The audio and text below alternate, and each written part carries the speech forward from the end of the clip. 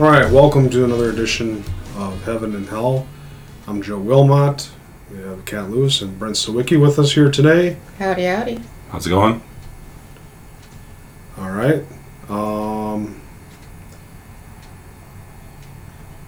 We touch on the topic Heaven and Hell, and we sometimes get challenged in our faith. And sometimes people who are just a casual listener could either be strong in their faith, or they may choose not to listen because they don't have faith. The relevation from unifying people is to create God's kingdom. The war in heaven and hell and on earth and the mark of the beast, in my opinion, it's if we unify 12,000 of this tribe, 12,000 of that tribe, 12,000 of this tribe,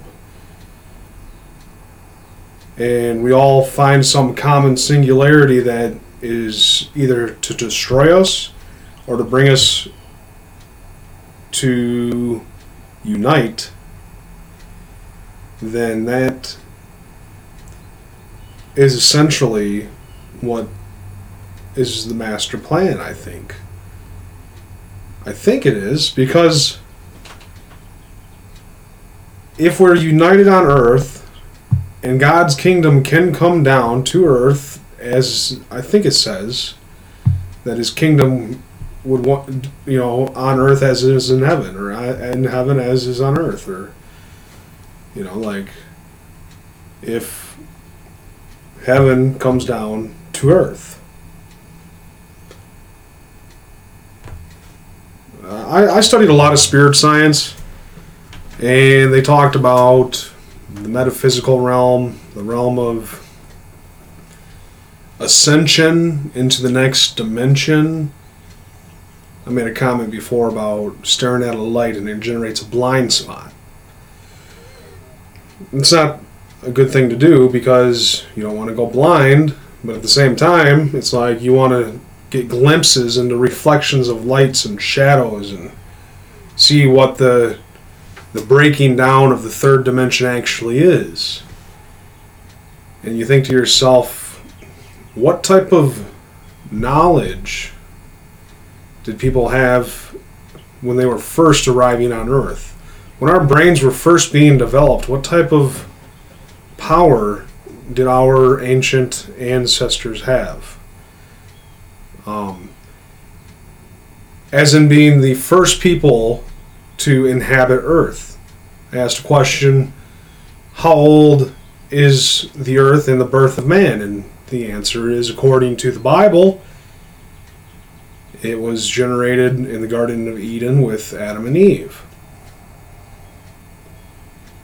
When you challenge science with religion, there's gaps missing, there's pieces of the puzzle that don't fit in cohesive order with the outline of, the so-called Big Bang compared to God made the light and the darkness, the sun and the moon. And if you look at human history in general, there's no conclusive evidence to knowing what is actually happening. The only thing we do know is what's happening right now. And when we look at what's happening right now, in your guys' opinion, what do you think is happening with our race, our human America, the world that we live in? I think, we're just living life as it is and surviving as we always have. I think that's the only thing we can do as the human race. Things evolve and people evolve with it. Are we evolving in a good way? I don't think so. If you want to touch on the science part with global warming and things like that and everything that's going on, it doesn't necessarily help. Is the world dying? Our planet itself? I think with everything in the cosmos, it has a lifespan. I don't think we're going to see it.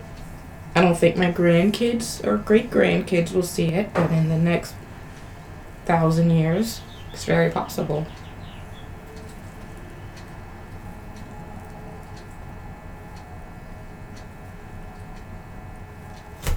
Well, I don't know. I think you can see.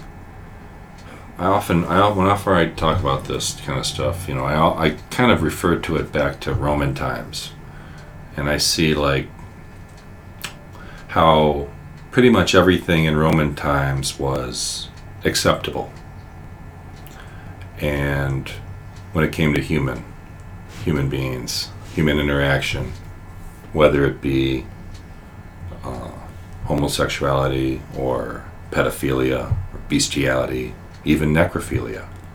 All of these things were very prevalent in those times, and eventually Roman Empire split and was destroyed. But I see today a lot of that is starting to resurface.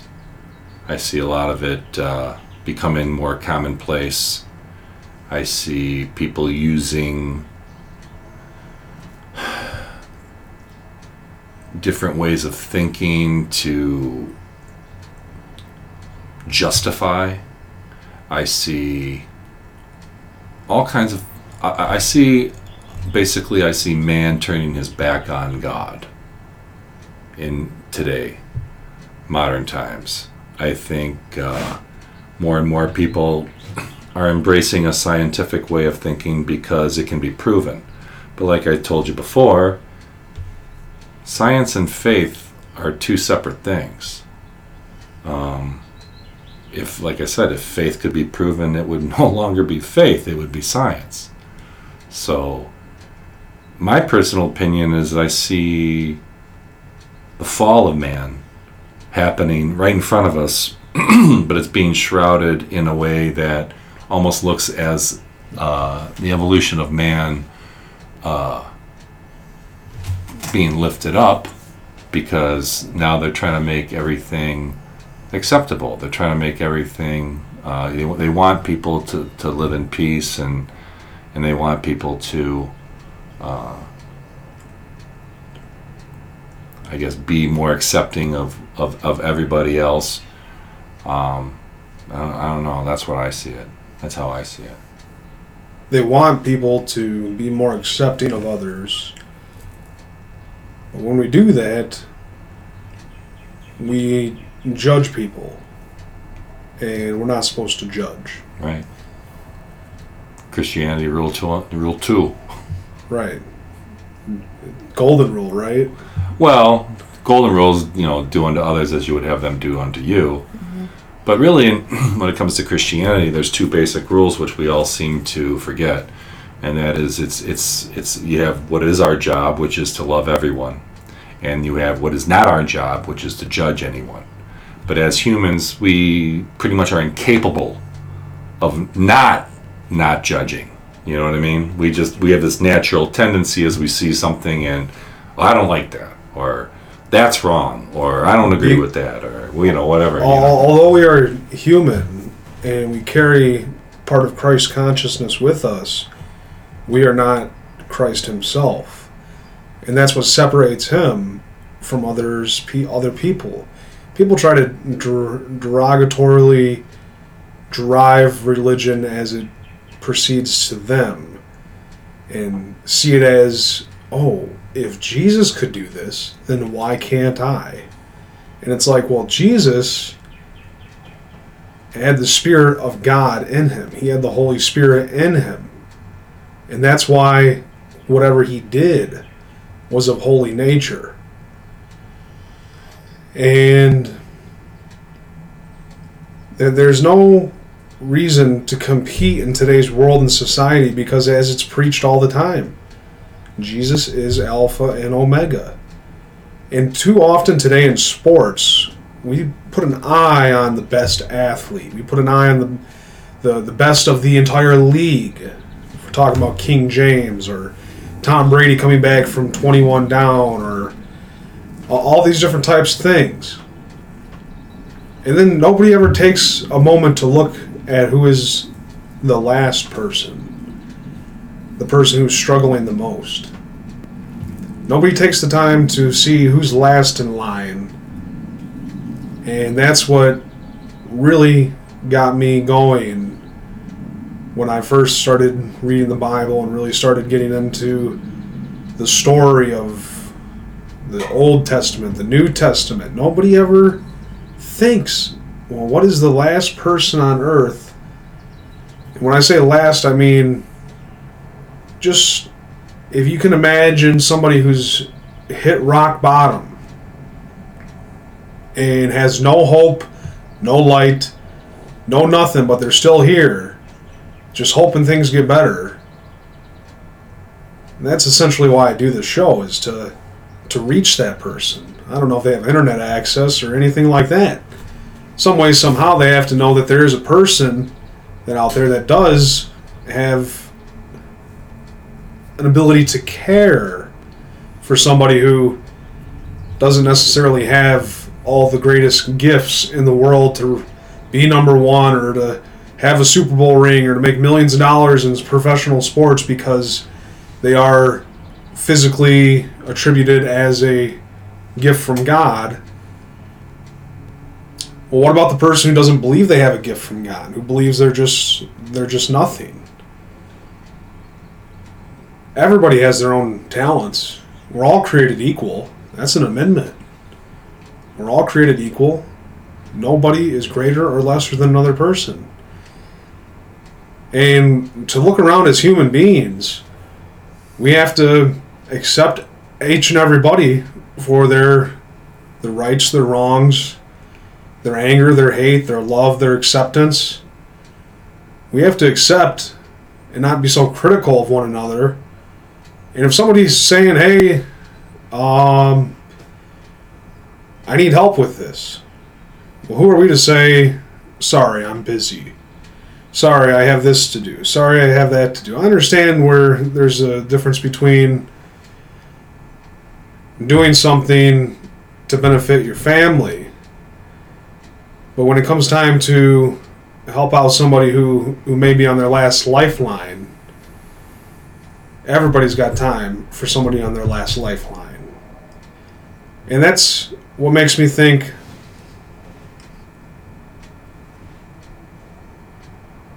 since when did this all become about the Alpha? And we're not the Omega. There was a convention recently. George Clooney went there, and it was the Omega Convention. I don't know what it was about. I didn't read the article. It was just a posting on Google News. The Omega Convention. About Omega, I don't know if it means last, but according to A and O means last. So, just my opinion about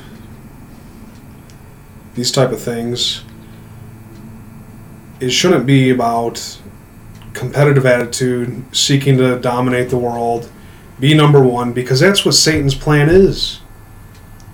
It's his plan to give you the wealth of the world in exchange for what? What do you gain in exchange for the wealth of the world? You may lose the kingdom of God. A rich man may not see into heaven. It's easier for a camel to pass through the eye of a needle than it is for a rich man to pass into heaven. And that's what I'm... Did you figure it out? Omega the watch. Omega the watch? Yeah. It's the brand watch, Omega. Oh. That's what it was. I thought he was like in some secret society. That's what I was looking for. Yeah, but it's just the general tendency of humans to look more or revere winners than losers. You know, everybody wants to be a winner. Everybody wants to gain. Everybody wants their 15. And now I got a lot of 15-minute episodes. I know. I mean, there's a lot of, and it's so much easier now with, social media and things like that. People throw themselves into controversy or events or things that are taking place right now. They want to be heard, being a part of it. They don't necessarily just want to observe.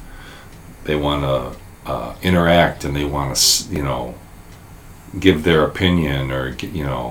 Well, we are all a part of this human race. Even if you don't know somebody, even thinking about them while you're watching television, it's not that we can't receive a message from how this person is doing or what's going on in their life, and it's not that it's not false or true. Something put that thought in your head. We're moving into an age where, in America at least, where everybody's treated like we're taking their gift and we're showing it. We're trying to create we're the United States. We're trying to create the balance.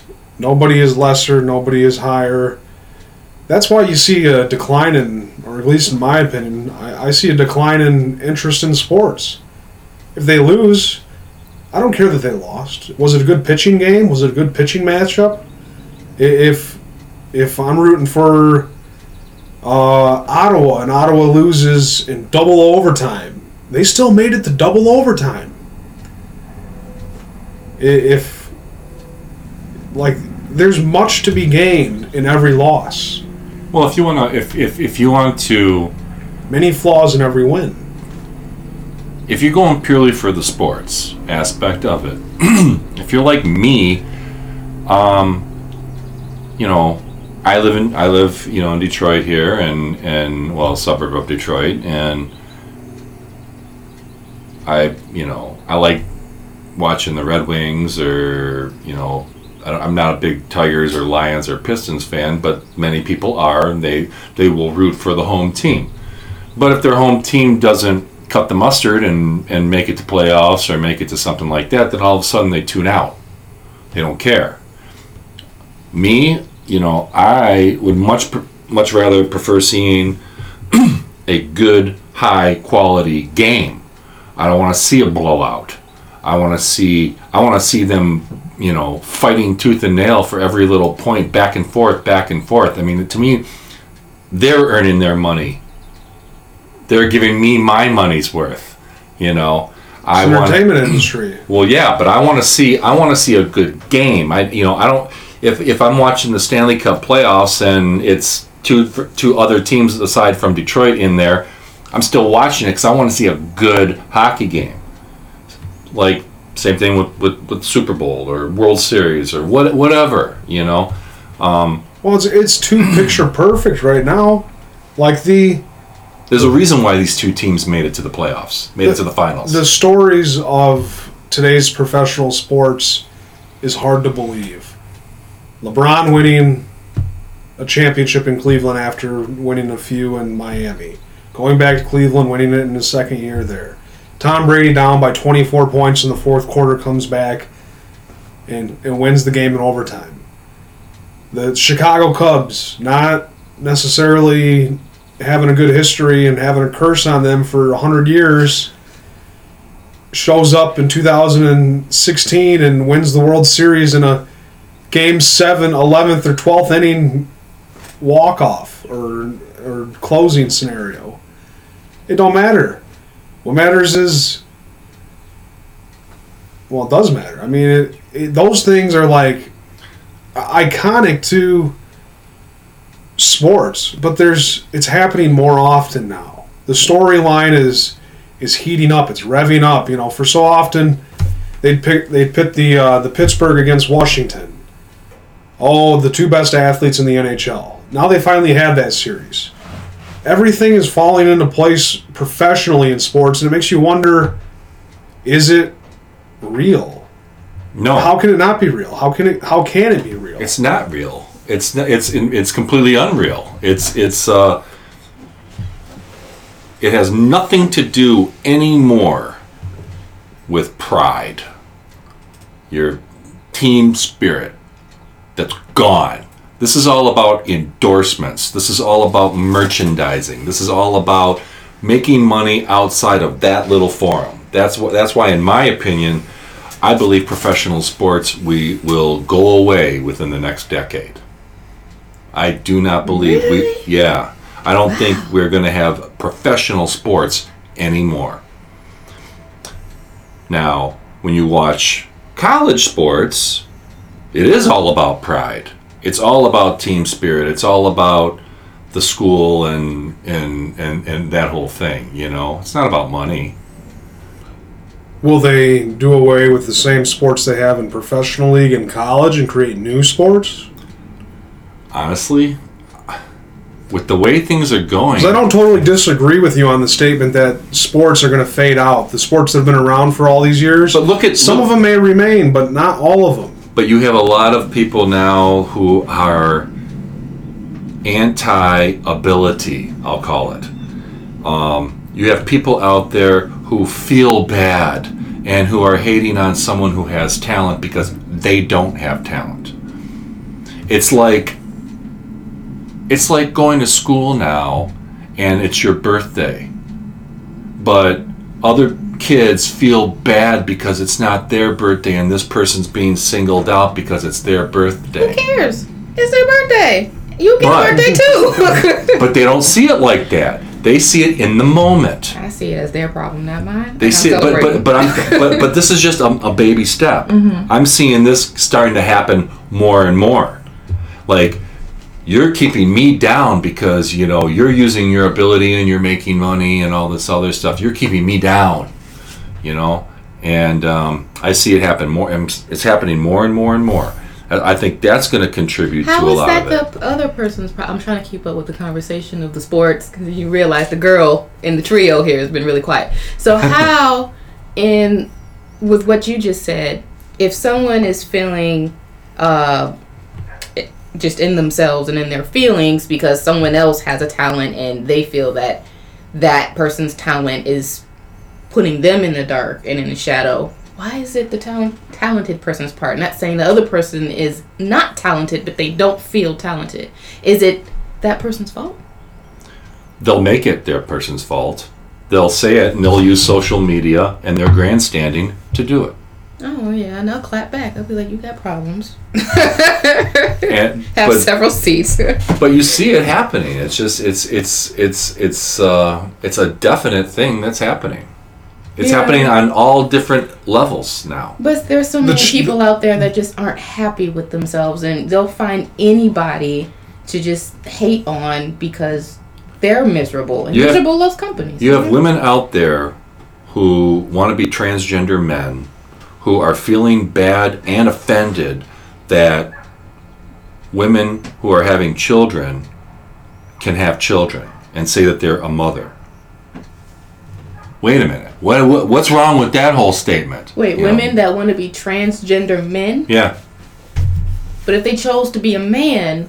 But they're still feeling bad because of the woman and because how she wants to be a mother or she's a mother. Yeah, things are so warped. How did transgender even arrive in the first place? I don't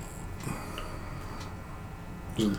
Some people think... Season premiere last night, Ancient Aliens. Oh. Wow. I didn't see that one. I guess I have to see this episode and see what their theory is. But I'm assuming, just like we have the homosexuals now who believe that they were born this way, they have people who are born a man that may believe that inside they were born a woman.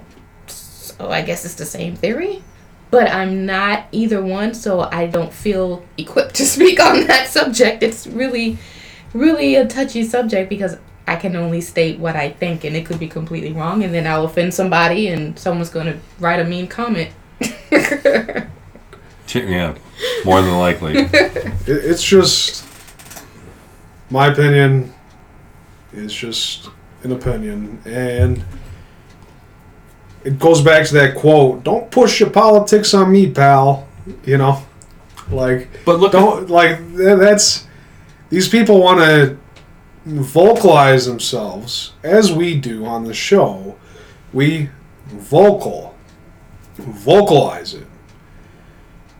And we project our opinions. Not everybody's going to relate. That's why there's a panel discussion. I'm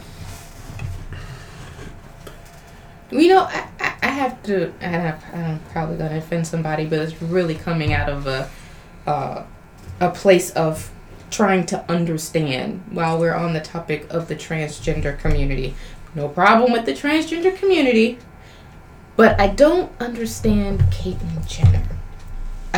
There's something about the way she's going about it, and it took me a while to continue to call her Caitlyn instead of Bruce and say her instead of him. But if I would have said Bruce or said him by accident, they would get really, really offensive and turn it into it. Hate speech. Yes, when it's not. I don't understand.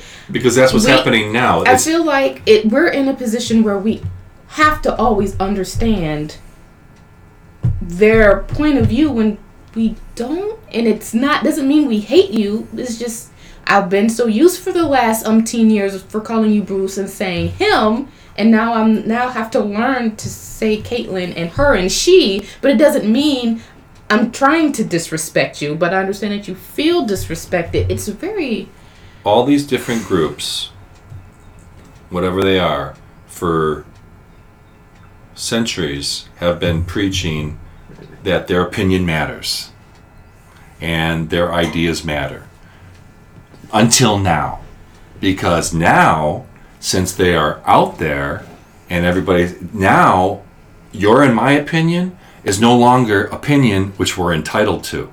Now it's just considered hate speech if it's against what they think, and that's the problem. That is a definite problem, because now supremacy. Nothing to do with supremacy. No, their opinion. They want their opinion to be the opinion of all. And right. That brings us back to a circle of you want to push yourself onto others, but in doing so, if everybody was similar to one person, that would make a terrible society, a terrible community, a terrible place. That's why we're all different, and we all have different quirks, strengths, weaknesses, and that's why we're all individual people. But every non-Christian will tell a Christian, don't push your Christian beliefs on me. Okay? You see how messed up... That's because they have a closed door. But you see how messed up it is. On one hand, they'll say that, but on the other hand, they'll say, well, listen, if you don't believe how I believe, then you're wrong. You have a problem. That's hate speech. It starts with an argument. It starts with an argument of somebody saying, I don't want to hear a Christian opinion because I'm not Christian. But they want me to hear their opinion on their view. And then they go on to say their opinion.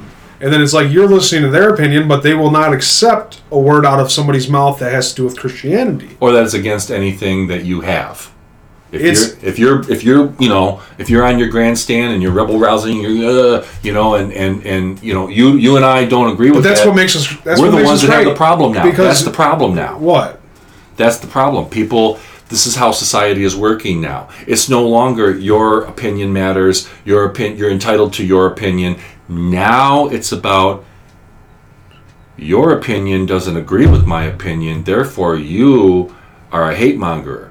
Therefore, you have a problem, and you're the one who is in the wrong. Well, and I do see that. I don't think that that's a good... I don't see that. I don't. You don't? Look at the news. Look at it's pretty bad, and I've always told people, yes. Are you talking about like when they have somebody on a show to bring in a point about in any situation, politics or something, and then the person hosting is like, well, it's like this, well, it's like that, and they cut them off short. Or they always. It could be a show like that. It could just be in a topic of conversation that you're having with somebody. If just because there's a difference in thought and a difference in opinion, it's no longer okay to say, all right, okay, it's okay to agree to disagree. Let's move on. Let's go have a beer. We're still cool. Nowadays, it's like, oh, so you don't agree with me? Oh, well then, F you. We're not even cool anymore. I don't want to hang out with you. I don't want to talk to you. Unfriend on Facebook, or it's just something ridiculous. And there's a problem, and I've seen that, and I've always told people, for me as a Christian, I have my beliefs. If you're not Christian, or if you do something that's different from what I believe, that's completely fine, as long as you're not trying to blow me up, shoot my family, or doing anything crazy. We're both about love. I'm okay. I won't preach to you if you won't preach to me. It is okay to coexist with differences. That's how I wholeheartedly believe. It's okay. But like colleges now are a perfect example of this, because college is supposed to be a place to learn and express critical thinking. This is no longer accepted. Now they want to create safe spaces. This was on Ann Arbor's talk show. They want to create safe spaces because people feel offended at this, and they want to they want to have rioting in the streets and crazy protesting if someone like Ann Coulter wants to come and speak at their university. Okay? They have a problem with that. See, when I went to college, you had people like Oprah Winfrey come and speak. You had someone like Billy Hayes. You know who Billy Hayes is? Billy Hayes is the guy who was caught with a whole bunch of hash in Turkey, and the whole movie, Midnight Express, that's what it's about. He came, talked in our, so you have two vastly different people talking, but they're talking, and you have people there wanting to listen from both sides. Okay, like the Howard Stern movie, Private Parts, when people were talking about, the average Howard Stern supporter and fan listens to the show 2 hours a day. Why do they listen to him? So they can hear what he's going to say next. Now, how many people who are against Howard Stern and hate him listen to his show 3 hours a day? Why? So they could see what he's going to say next. Was there protesting? No, there was. You were trying to find out either or, whatever side you want to believe. That doesn't exist anymore. Now you have people showing up at these colleges and things like that who can speak, and they don't even want you there. You don't even want to hear what you have to say. They are stunting freedom of speech. They just call it hate speech now, and they think that it's justified what they're doing. Okay? This is how messed up things have gotten. It should be a place where it doesn't matter what your viewpoint is. Why? Can you tell me why that is? Why have they created safe zones? Why are they protecting students' rights as far as not letting them hear words that are going to be used to offend them? Is that protecting your rights, though? It's protecting the mind. I mean, words have damaging effect. Then you have the choice of not going. You have the choice of not listening. Yeah, you have the choice of going there and listening to find out why you actually believe what you believe. Listening to that may reinforce that. Or it may change your opinion. Are they afraid of something? Are they afraid that their whole world that they got in their little, collegiate bubble is going to change? Well, they have to be prepared for the world they're going into. And one thing you learn in college is taking the step from the safety net of college and walking into a real world scenario. And in the real world, as the world is developing, everybody's got an opinion. Everybody's got an outlet. Everybody's got a broadcast channel. So what are they going to do? Sue companies now because... You can't do that. It's all going to become balanced out. The popularity of, we may never see 3.4 million views on a rating show for American Idol ever again as time goes on, because there's more diverse outlets of media and more diverse outlets of entertainment for people to listen to or watch. Yeah, I think it's just a matter of finding people who will protest, finding that it's their freedom of speech as well.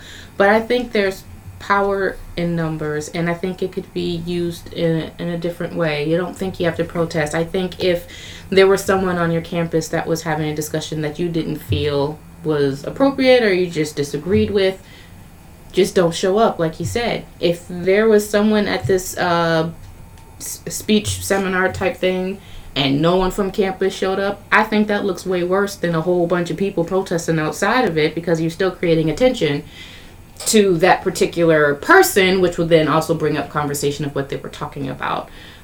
So I just think there's different ways for it to be used, but I'm just one of those people that don't find a reason to protest. I try to find a different way to express how I feel. For example, if I went to school and the Ku Klux Klan decided to come to campus, I would probably just, first of all, I probably wouldn't even be on campus. I'd be like, nope, not going. Probably wouldn't be attending that school. I would just be like, nope, not going. But I would probably sit back and observe and see exactly how the campus would have reacted to that situation.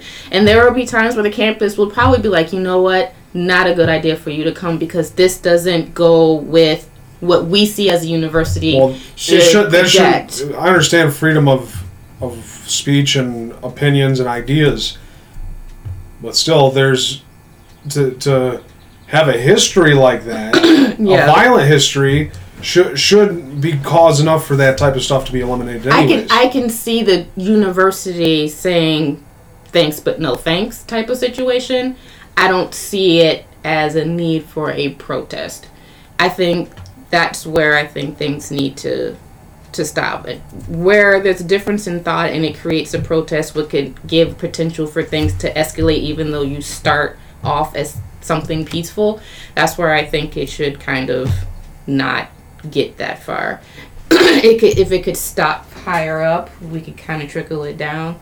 There's always going to be difference of thought. Things are going to stop. The KKK can go express their thoughts somewhere else where they're more accepted. I mean, going back to sports, people will have endorsements like Chris Brown, for example. He had the double endorsement, and then he hit Rihanna, and then it got taken away.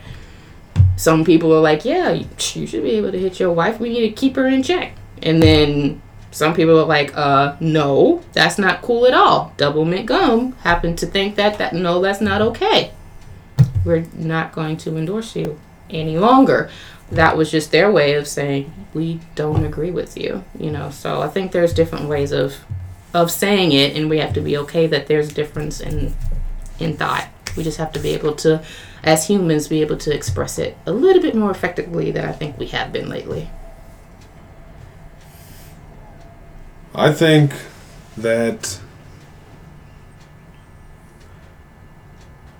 Well, that was a good statement by both of you. Both of you have really strong opinions about this. Chris Brown allegedly hit Rihanna, because I was not there, so I have to throw that in there legally. Well, I think if you focus central focus on all the outrages that people have against these speakers, or against teachers, or against the president, or against all this hate that's happening, it's stemming from overload of knowledge. Too much knowledge about an individual's perspective on an idea or on their individualized personality comes into play when they're viewing somebody who's talking to a broad outlet. So a group of 300 people are going to have a similar opinion when there's one person talking to all of them. When there's one person doing their own research and studying their own stuff and finding out whatever they want to find out, because you said it before, a man only sees or hears what he wants to. Okay? So if he's out there doing this research individually and realizes there's some bad things about this, and then gets people behind him to start this rioting or this protesting against a group or somebody that's performing, all of a sudden it becomes this person's following, this person's opinion that's challenging this other person's opinion, and then it's a contest of who has more people that are submerging to one opinion, which brings us back to the competition aspect. If we're all individuals and we all have our own personality, then why can't we take the good from somebody, use it to replace our bad, and build ourselves up? Why can we not do that? Because we are made and we are humans and we sin, yet we are forgiven for our sin, but yet we are never going to stop sinning because we are flesh and the flesh sins. Is that all right? Well, yeah. But, a lot of facts get distorted as a result of a stacked deck. Like what you were saying before, when you have this, group of people that, agrees with what you're saying and stuff, like you have the one person talking and you have a group. You could pretty much take every place Obama spoke or any place Hillary Clinton spoke. There wasn't one person that wasn't of like mind in those assemblies. Okay? There was never people challenging what Hillary had done or was doing, or what Obama had done and was doing. However, you go to the other side and it's a mixed bag. You don't have a whole room of Obama supporters or Hillary supporters that are just, yeah, this is the way. There was no conflict there. You take example, you have Trump speaking, and all of a sudden you have people protesting and yelling at his rallies and stuff like that. Like, wait a minute, what, how come you don't have these types of people at the other rallies, whether they be Clinton or Obama, at, yelling and screaming out there, how, explain to me this or explain to me this, So when people see that, then they can say, well, look, he just talked to a whole room and they agreed with everything he said, or they believe in everything he said. Well, obviously, they're all supporters.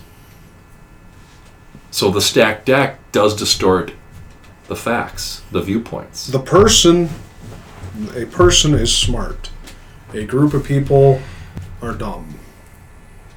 A person is smart, but when in a group of people, the group of people can be dumb. Mob mentality. What? Mob mentality. Yeah. A group of people that all connect on one opinion, anything can happen. In a majority of people, over a smaller group of people, they have more strength. The more people you have, the more strength you have. And then that moves into talking about strength and power among nations. Nations are right now talking about nuclear power, bombs, Korea, North Korea, Russia, what's going on with Russia, what's going on with the U.S., what's going on with Cuba. I don't know. Now, you just want the embargo taken off so you can get your cigars. Right? Yeah. My sister's going there for her birthday. And I had a friend that just came back. I'm hoping she brings me back some cigars from Cuba. So... we're at 43 minutes right now. Really? Yeah. Wow. 43 minutes. So, we'll take a quick little song break, and then we'll come back and do some more talk to Heaven and Hell. Just had a brief little music. I don't know what you call it. It's just a... Intermission. Intermission. We are back from intermission. And that means we will...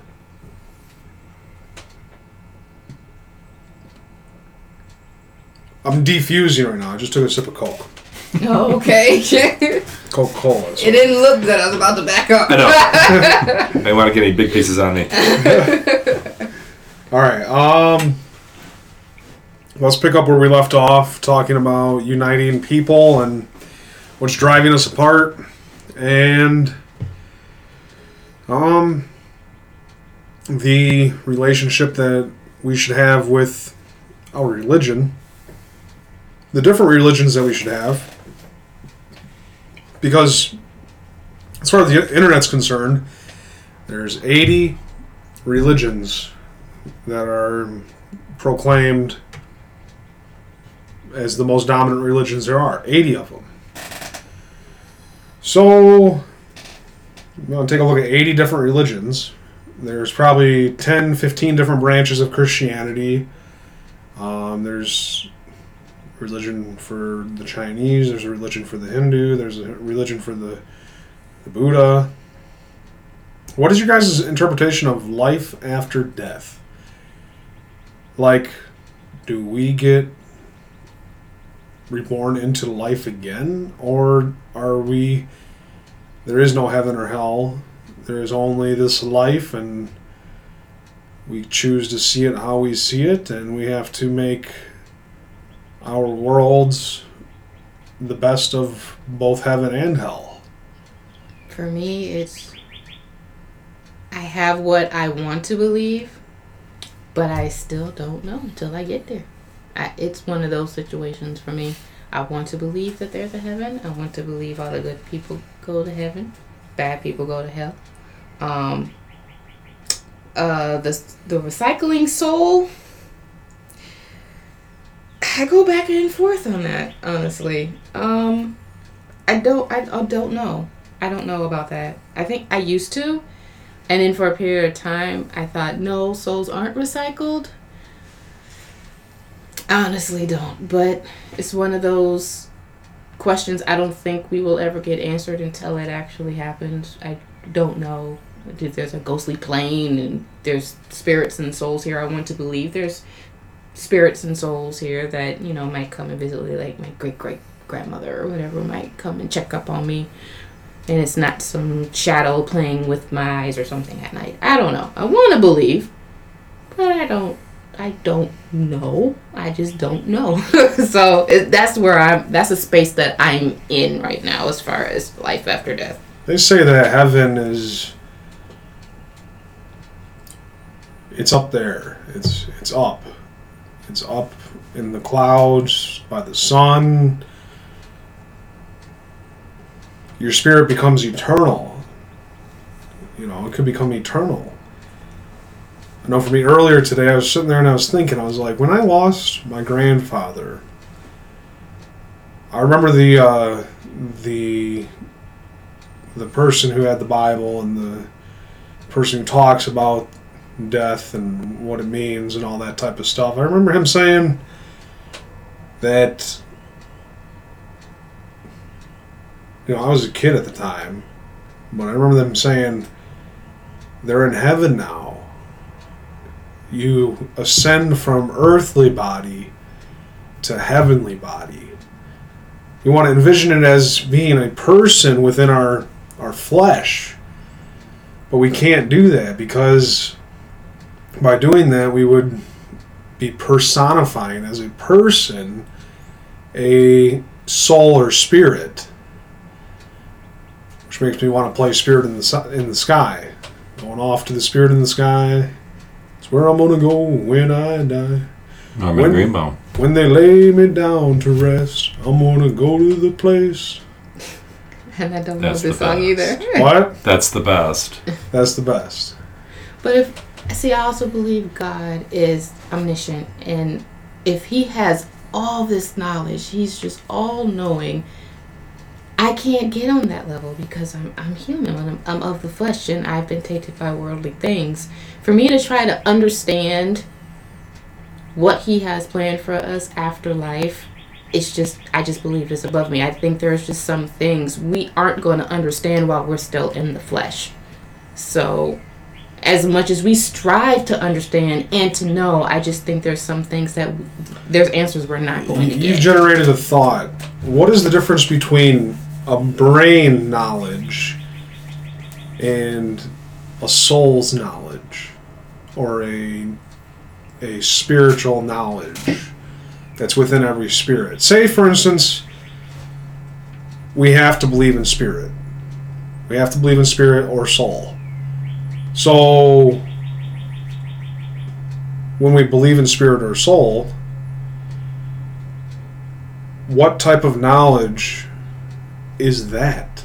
If we have never experienced before, we want to know, but it's got to be different than our brains that are knowledge sponges. Well, I have to see that in two ways then, and you can weigh on this because you're way more knowing than I am, but I don't know about that. More of an interpretation for me. I see it in both ways. One, I would say as far as soul knowledge, I would say that should be more faith-based as opposed to the brain knowledge, because the brain knowledge is only what we are reading and what we're gathering and interpretation. Like what I'm interpreting is a brain knowledge, but I wouldn't say that's my soul's knowledge, and I use quotes because I think that should be more faith-based. However, on the flip side, if you believe in soul recycling and you might believe in past lives, then your soul may have a knowledge there, but it gets blocked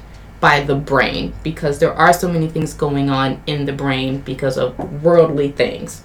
I think you can have book knowledge of the Bible, but that doesn't necessarily mean you have soul knowledge. I think brain and soul might be two different things, because for example, you know that the devil knows the Bible, but I don't think he has a good soul. There could be a whole bunch of bad people that can spit all types of verses at you, but I don't think they have the type of soul knowledge as a Christian-like person. So we don't obtain soulful knowledge until we enter into a spiritual realm, the life after death. I don't think, if you believe in soul recycling, I think it could happen. But if you don't, I think soul knowledge might be more of a faith-based thing and not necessarily knowledge as you would look at it like a brain.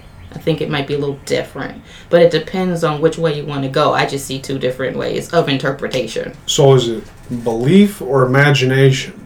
But more so in the belief. Yes. In what you believe in.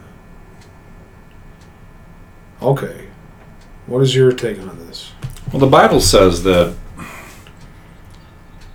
those who go to heaven will know each other. So there's some sort of knowledge involved. Whether we will know, how we will know them is what is unknown. I don't think that if I go to heaven and I see Kat, I don't think I'm going to see Kat as I see her today. I don't, and interpreting how I'm seen. See, automatically, as humans, we automatically give this whole soul thing physical attributes.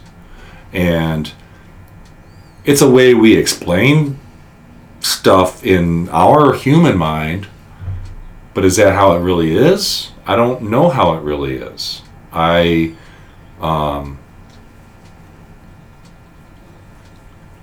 want to believe that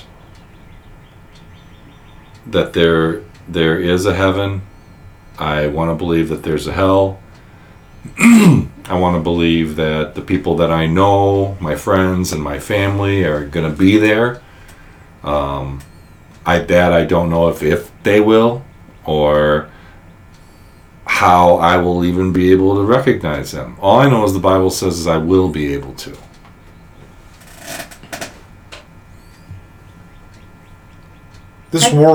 Sorry, I was just going to say sometimes it's really hard to try to grasp an answer when it comes to, for me at least, for soul related things, because like I said, I think there's just something we won't know until we've met the Heavenly Father, and then that way maybe He will then teach us more, or things we'll be able to understand more.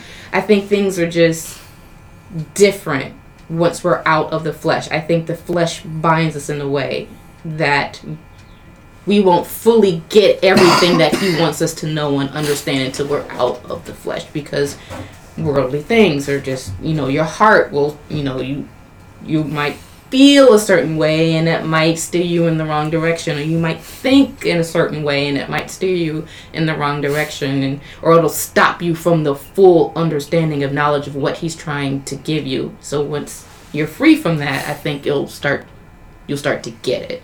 So I think right now is we want the answers. I don't think we'll fully get the answers. I think that's what I was trying to get at. Plus, the the flesh is of this world. Mm-hmm. It's of this earth. It does not last forever. Your soul is supposed to last forever. It's supposed to go. We're supposed to be preparing a place for our soul while we're here. The body has entropy. It breaks down. It All right. Dreams.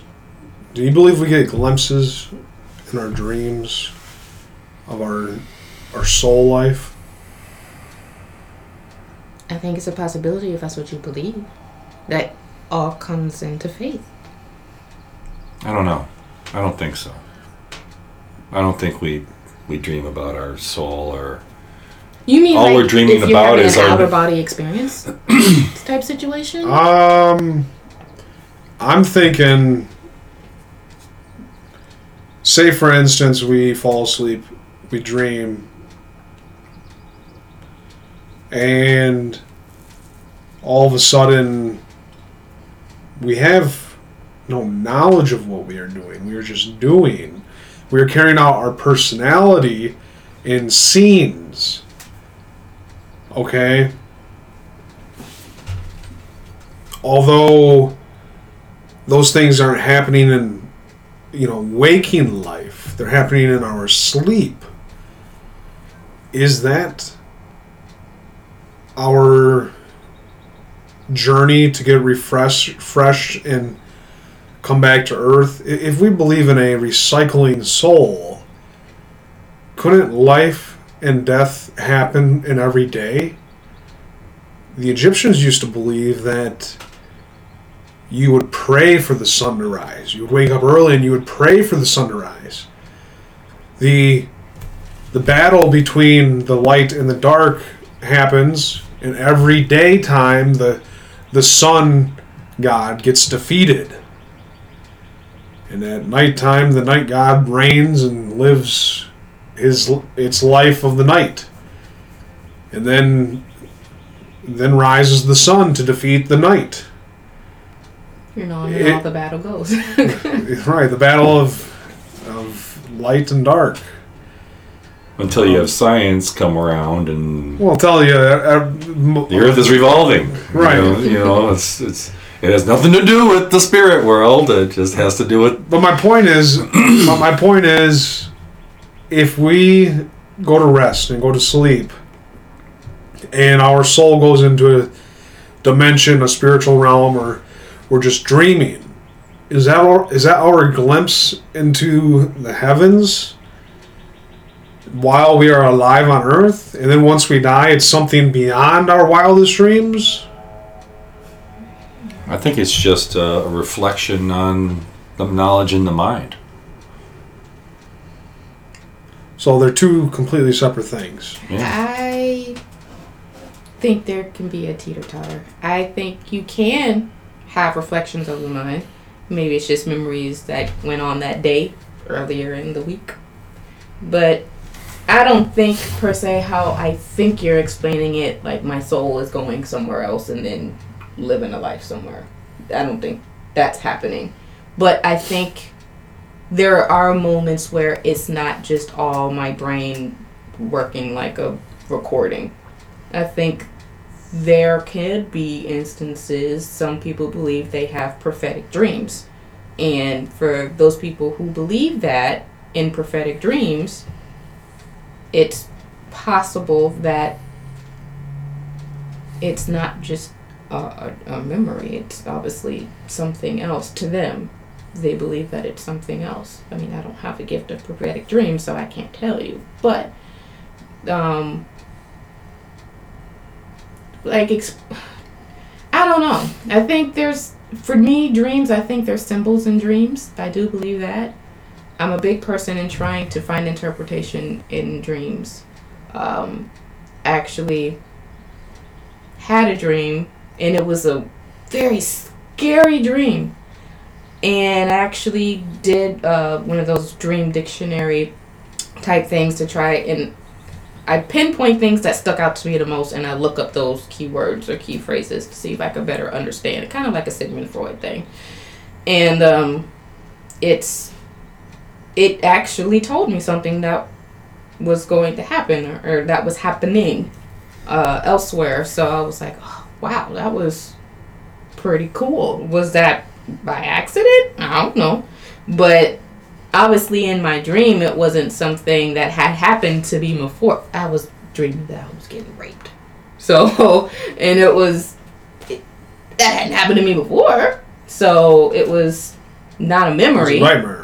Yeah. So it was like, it's not a memory, so where would it come from? Is it just a fear that then is just coming up in my mind? It could have. For somebody else, it maybe could have been just a fear being played out in their head. But it was just interesting that it actually was code for something else. I think sometimes you can have dreams that could be code for something else. Like death, to me, doesn't necessarily mean that someone's dying or has died. I had a dream about actually giving birth. That I was pregnant and gave birth, but found out that my god sister, who I'm really, really close with, that same night I had that dream about birth, her grandmother had passed away. And people always say there's a thing with dreaming about death and birth, and then death and birth happening in real life. So I always thought that was interesting too, and that happened earlier this year. So I thought that was interesting. So I don't always think it's a reflection. I think sometimes there could be code. It can teeter-totter. Because sometimes I dream about my work day, which to me is a nightmare. It's like, oh my god, I'm playing the same day in my head again. It's like, I don't want to see my boss in my dream.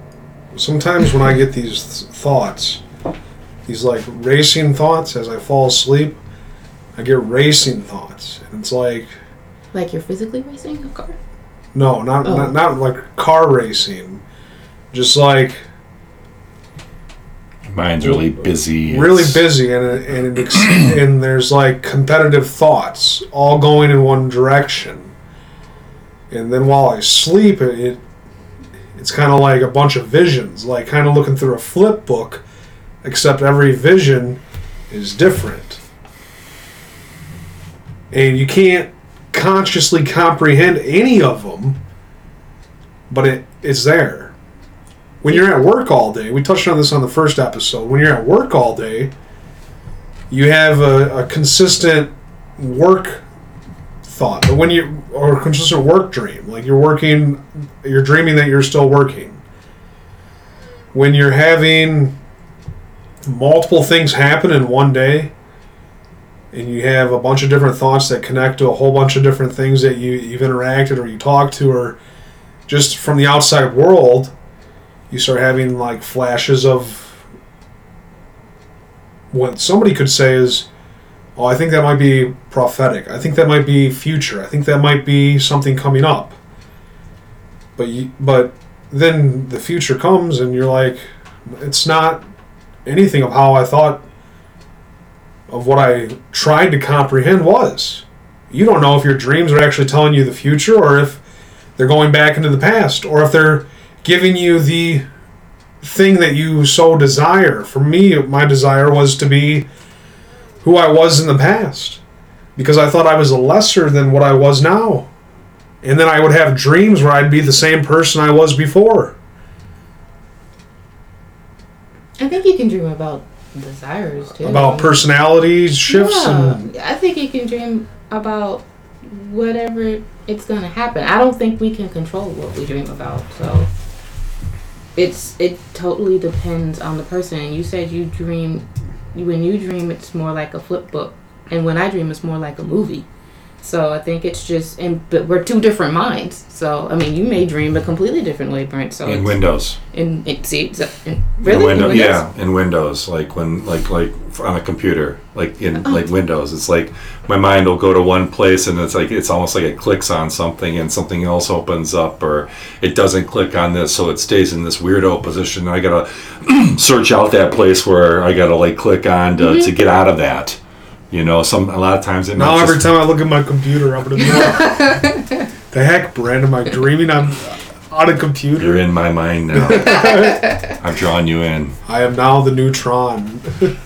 Yeah, I think I think dreams are just an interesting thing, honestly.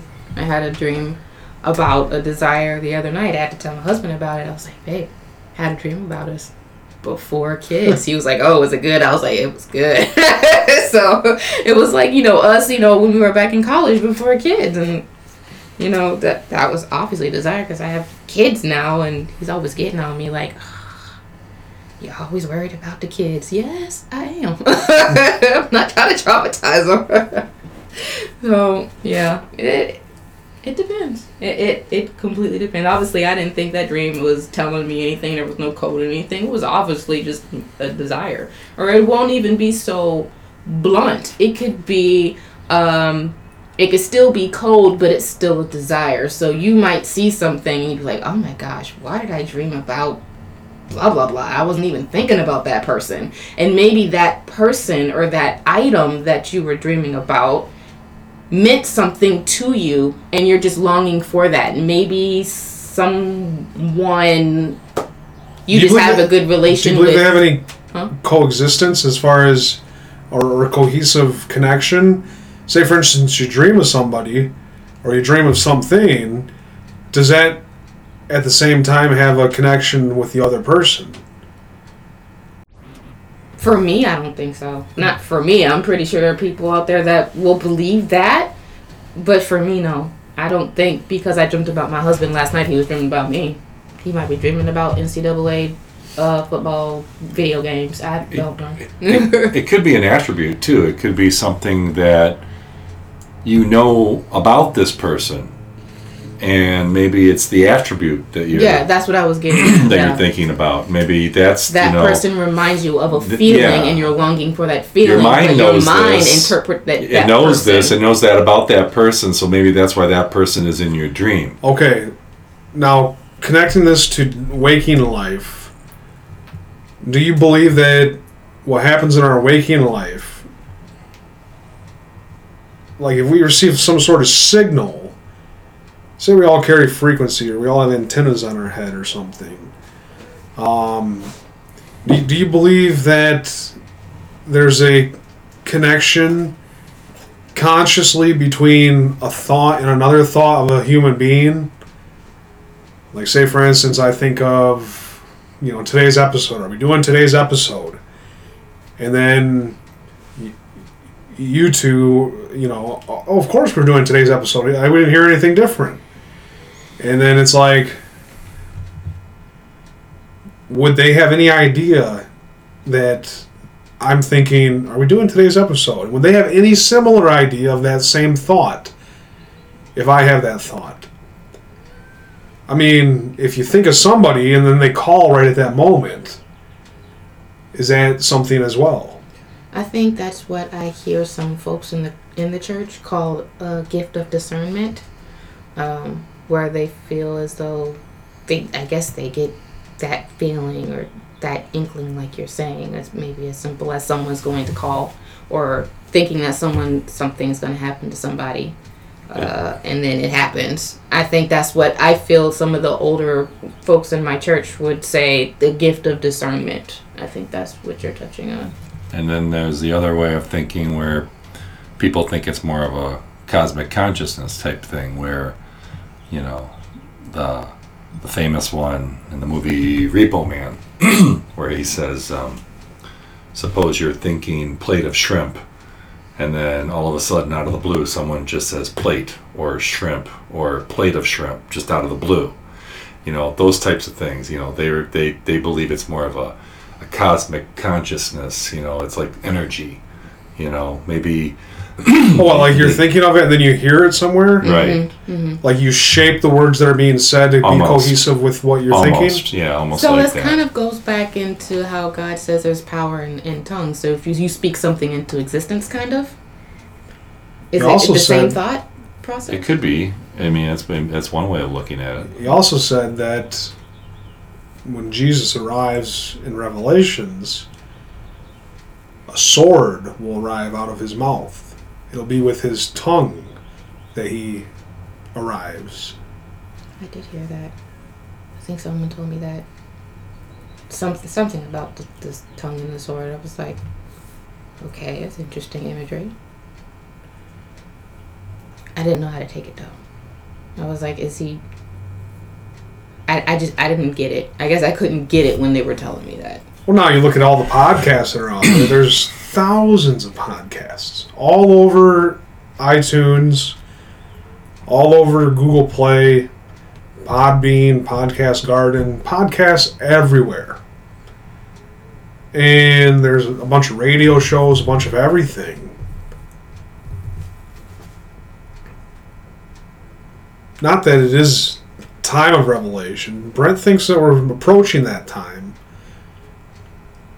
We have to unify the people, and whether or not we have that with cosmic consciousness or not, or they're two separate things, and the internet is used to connect people.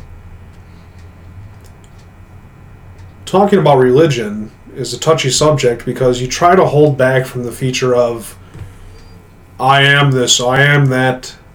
And when you're doing a show like Heaven and Hell, it gets people on the ego phase of like, oh, his name's Joe and he's doing an episode on Heaven and Hell. He must be the Holy Father. It's like, you want to say JC. Not in vain, but like upset. You know, like, why does it all have to be so absorbing as far as self-oriented ego fulfilling himself in a religious context because he wants to feel important? I had something happen to me in 2012 that changed my life forever. It had to deal with the light and being at a euphoric high and falling all the way to the bottom. And then I got recovered and wanted to try to tell my story, and that's how I created Heaven and Hell. It's like the highs and lows of everyday life, because I went from having an extreme high to having an extreme low. And now it's like I'm balancing in the middle every day. The song Ride that's going to play by Lana Del Rey is like, there's a war in my mind. Happens every day. I'm just a guy who does a podcast series, a radio show, plays music, wants to feel important enough to deliver a message to 1, 2, 3 listeners. But see, I like how you said originally that you started doing the podcast because it was kind of like you finding peace of mind with what you were going on, with what was going on in your life, and that was kind of your release, your therapy and getting through that situation, which is a great thing because people find ways of letting out emotions in very other ways that could be damaging. And the fact that you did this, but then you just said that you wanted to seem like you had a message or an importance to give a message to people, and I don't think it was more of an importance thing. I think you saw it turned into a therapy for you, but in hopes that maybe your testimony could reach someone and help them maybe in a similar situation and help them through it. Because what I'm doing now is what I was looking for during that time of recovery. When I was recovering, I was like, is there anybody who has the same situation that I had? I was looking for it all over the web. I kept reading the same stuff over and over and over again that's out there. It's like, where is this? Where is this?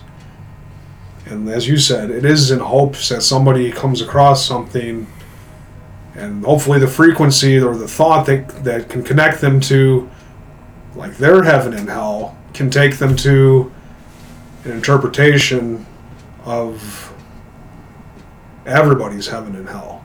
And I want you to also see that I don't, and I know you touched on competition and always being the best, and that's how society has been working lately. But I've noticed that with this show, I don't think you do that. I think you're an exception to that, to how the world is working right now. You are doing it from a different place.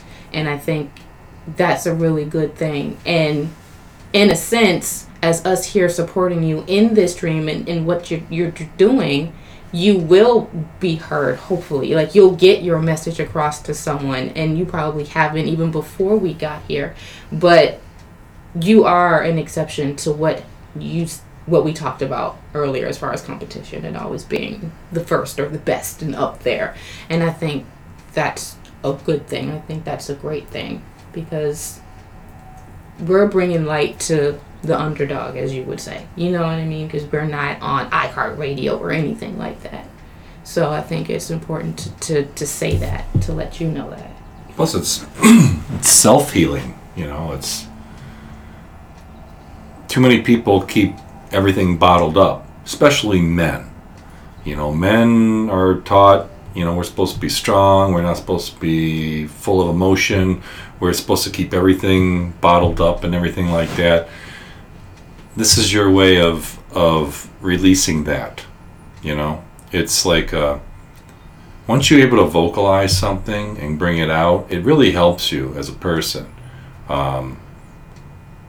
because especially with an audience like, well, not just the listeners, but myself and Kat and things like that, and we have these discussions and we talk about things, and perhaps somebody brings to the table a way of thinking that maybe you weren't thinking, or something that just might,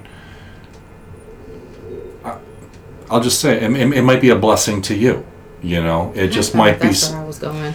Yeah. You know, it just might be something like that, where, you know, I think about myself, you know, and I used to be a real angry, violent-esque kind of person. I never really put violence out on people. It was always on something inanimate or whatever, you know, like I used to be a roofer, and things would make me very angry, whether it was people not doing the work, whether it was my father who was the boss, got under my skin for some reason or whatever, and I might throw a hammer at a wall or something like that. You know, that would be my release, or I'd be yelling and screaming and swearing and just being all kind of worked up, you know. And, you know, it was just a very negative way of expressing and a release. It was more damaging almost, you know, whereas something like this, where you can actually like think about your issue and being able to talk with others and not having someone, you know, jam opinion down your throat like this is how it's got to be, you know. It's just more of a discussion way of expressing your concerns with yourself. It's like walking into a new world with different perspectives. And yes, you guys have said things that I've been waiting to hear, things that are just like, all right, that piece that was missing, it might have been right here, it might have been right here, it might have been right here. When you guys say those things, it fills in. Mm-hmm. It fills in the spots that it's like, okay, I didn't know what I needed to hear, but now I heard it, and now I feel healed. That's what this is supposed to do. This is supposed to heal people. Mm-hmm. And you guys have been doing an excellent job at not only healing people, but healing me. And I think this has been a great episode, and if the world can learn to heal one another, then we can live in a kingdom that was preached by Jesus. It's hard. It's hard for people. You know, it was hard for me to get out of an angry place. You know, mad at everything and everybody, and you know, nothing was ever my fault. You know, and just, you know, the world's out to get me. This person's out to get me. That way of thinking is just so damaging, and it's so counterproductive. And it's probably just exhausting being angry. It is. All the time. It is very exhausting, because it's like, why is my mind so crazed and why can't why do I automatically go to some place that's of a violent, like angry nature of a place? It was difficult for me to even, I could express my feelings, but it was always peppered with that kind of stuff. And it was, I couldn't figure out why I wasn't getting out of that. I was like, is there ever a time where I'm going to get out of this? Is there ever a time where it's going to, finally someone's going to flick a switch and get me out of this funk? And, you have to realize that it really isn't anybody but yourself that's going to get you out of that. You got to flick your own switch. You have to, you may get help along the way, but, no decision can be made unless it's by you alone. You have to make the decisions. If you want to be out of that angry place, then you got to take yourself out of that angry place. You hear a lot of people nowadays talking about, the power of positive thinking and things like that. It's just their way of trying to put themselves out of that one place just by not even entering that place. Like, I'm not going to go there. That can be a good thing, but in another sense, if we're going back around, it can be a bad thing too, going back to the safe places and the schools and not wanting to hear certain things. It's a fine line. Yeah, it is. And I see what you're saying. Like, for me, my New Year's resolution was to stay off social media because there was just way too much negativity going on social media. There was just hate, there's comments and just pictures and not even just hate. There was just a lot of sadness. Like, every time I saw a picture of what was going on in Syria, it was just depressing and it was just very scary and sad all at the same time. I hated every day going on social media. Something that I thought was going to be fun, to do, or what was meant to be fun, is turned into, let's just share the despair. And I was like, you know what? I need to take a break from social media. I need to stop divulging in all the bad things going on, or people who don't watch the news, in that same aspect. So I do understand there's a fine line. You things that you need to know. Don't live under a rock, per se. I know the things that are going on around the world, but I don't want to be reminded of it all day, every day on Facebook, in my news feed. I just don't. I try to stay in a happy place because I like to be happy. I don't want to be all depressed and knowing. I literally cried when I saw it, and I couldn't even read the article.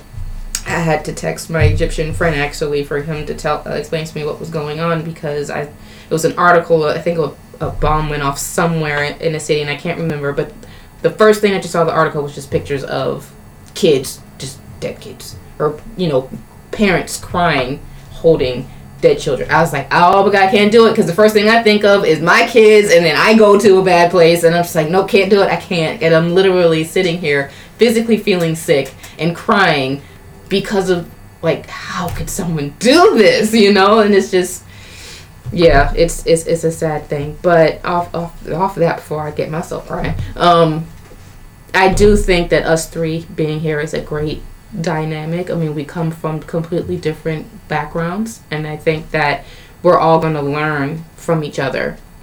I mean, you coming from a previous generation and all the knowledge that you have just from radio and religion, and then we're kind of the younger ones. I know you're younger than me, but we're not going to say how old I am.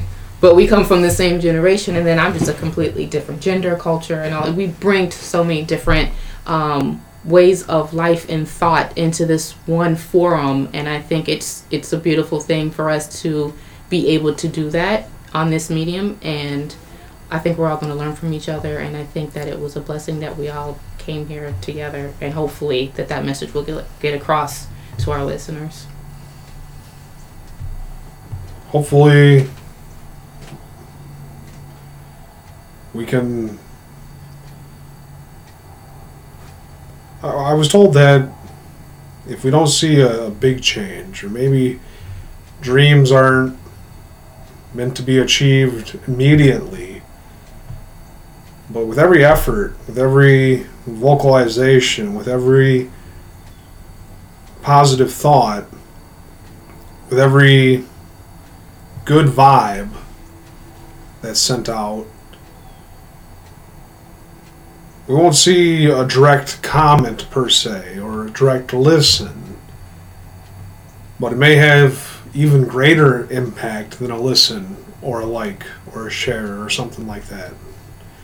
So your reach is only growing because you've added to other people who know of these other people. So when we're telling people that, hey, we're on this show called Heaven and Hell, oh, I want to listen, so that just increases your reach. So you don't know who you've touched, but you come from a good place of wanting to share a message and a testimony, and bringing co-host in, I'm pretty sure your message has been reached at some point if it hadn't been already. So I think you're doing a good job, Joe. thank you. I think we're all doing a great job. This is fun. You know, being on air, it was. We still got. We act like this is the season finale, but it's not. We have. I know, it sounds like we should be saying bye-bye, everybody. This is the 5th episode. We still got 7 more to go.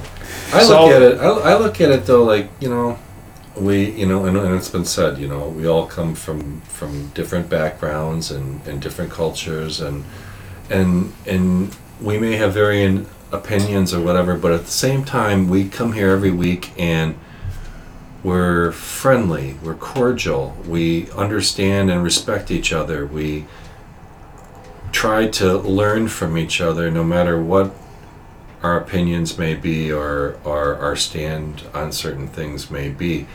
It's never an attack situation, you know, and I see other groups that I've, you know, there's my girlfriend's got a friend who lives in Ann Arbor, and every year she has this big kind of banquet where, I mean, it is a melting pot of ideas, culture, viewpoint, and we all sit there, and we may have a debate, but it's never a hate debate. It's never it's a friendly debate.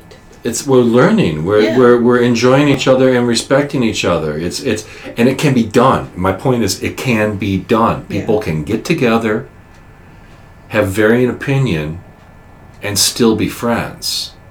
You know, like, well, how can you be friend with this person? You know, they don't think like this. Yeah, so what? Big deal. That's the beauty of individuality.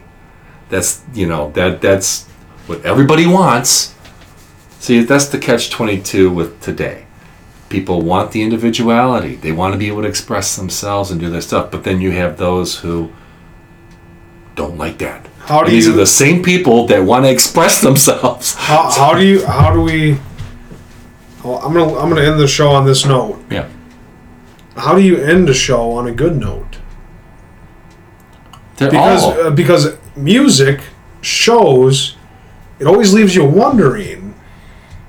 But if you listen to music, it always leaves you with a question of, like, how do you leave the show on a good note? How do you leave the episode, the song, on a good note? I was just going to say, I have an idea.